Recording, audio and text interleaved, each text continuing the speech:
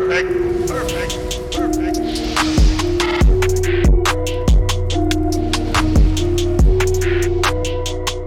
What is going on, everybody? Welcome back on into Philly Take with RB. Merry Christmas. Hope everybody is having a great holiday. If you are enjoying the content here on the channel, be sure to hit the like button, subscribe if you're new, and hit the bell so you get all the notifications when we drop content or go live. Be sure to check out our one-on-one interview that we put up yesterday with Georges Niang of the Philadelphia 76ers. One of the coolest things I've ever done. Be sure to check it out and drop down in the comments if you enjoyed it.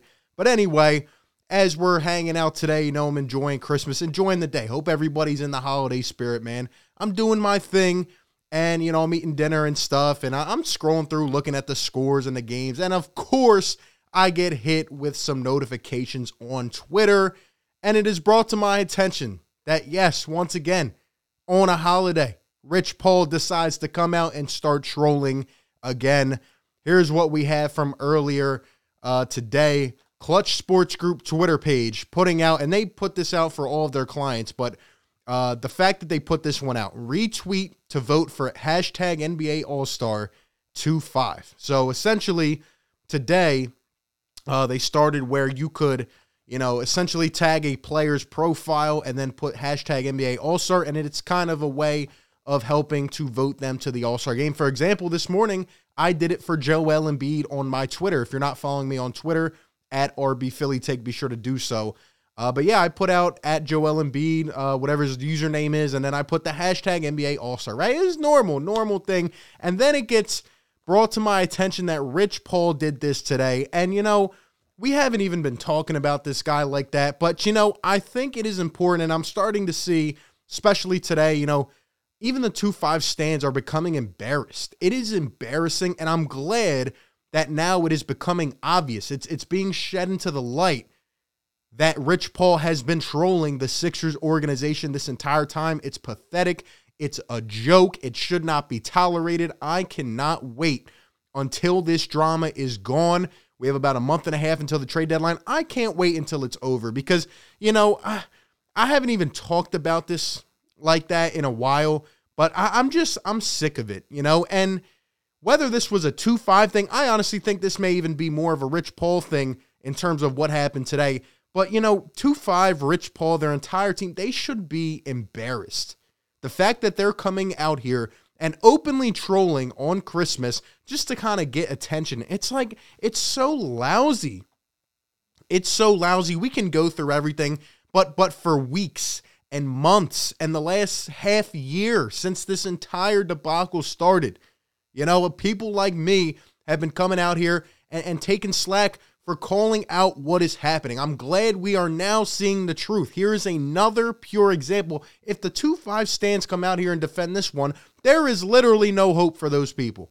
How can you defend a client? You know what it is? It's fraudulent business. Coming out here and acting like a dang fool. That's what he's doing. Okay? You're making yourself more of the villain. You want to trade so bad? Why are you sitting back here acting like this? He even did it for John Wall as well, which is just ridiculous. It's ridiculous. And you know what? Take the fans out of it for a second. How do you think this makes the Sixers players feel? You know what I mean? Like, I'm sure Joel Embiid saw this. I'm sure Tobias Harris saw it. Seth Curry, Tyrese Maxey, by the way, who's also a Clutch representative. And shout out to Tyrese Maxey, by the way. I'm praying for him. I hope everything is good. It was reported that yesterday his house caught on fire. Everybody was okay, including Tyrese Maxey, but I'm praying for him. I hope he had a good Christmas. But anyway, it's just pathetic. But of course these guys are going to see this, and it's just another troll job. Just like coming back to practice and acting like a fool and messing around and getting thrown out of practice so you don't have to go to a press conference. Just like ignoring us all summer and posting your little cryptic Instagram pictures, right? And just trolling us and just sending us these weird signals and the captions and walking in the trailer. And it's just so weird. I've never seen an NBA player, an NBA situation like this. This is literally 12-year-old business, and I've just had enough of it. We can continue to go on and on about what has happened, but I just hope that you people see this and use it as an example. You know, we all got to be better in terms of, like, we can't let these things happen. Even in society, like, listen think about how we are handling this situation, how they are coming out here and presenting themselves. Now, you may look at me and say, oh, well, it's a joke. Ha, ha, ha. It's just a little Christmas thing. No, it's sickening.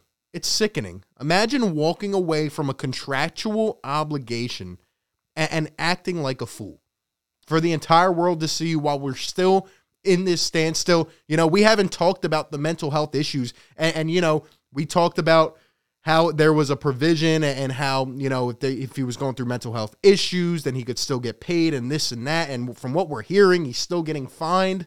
But we haven't even touched on that in a while. And it's so ironic that Rich Paul, I hope you're watching this, being the one to say, oh, well, we need to put financial incentives to the side. We need to focus on my client's well-being. Is this focusing on well-being? Is this what we do now? We come out here and do stupid things like this? Really?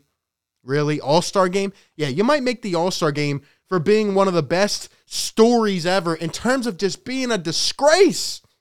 This has turned into a disgrace. Meanwhile, your players are out here. We're going through 2 COVID outbreaks, putting our ass on the line every night. And you're out here playing the fool, man. It's just a joke. I feel bad for the Sixers players in that locker room. I feel bad for the organization. I feel bad for the fans. We have to continually deal with this crap. I can't wait till he's gone. I can't wait till he's gone. And, yeah, another example. Hopefully, maybe you guys will actually give us some credit for once. Us that come out here and talk about this continually and tell you what I've been telling you for the last 6 months what is going on here. I even took a step back and said, you know what? Let's hope the guy gets well. Let's hope he gets through this and comes back. I think we see what's happening here.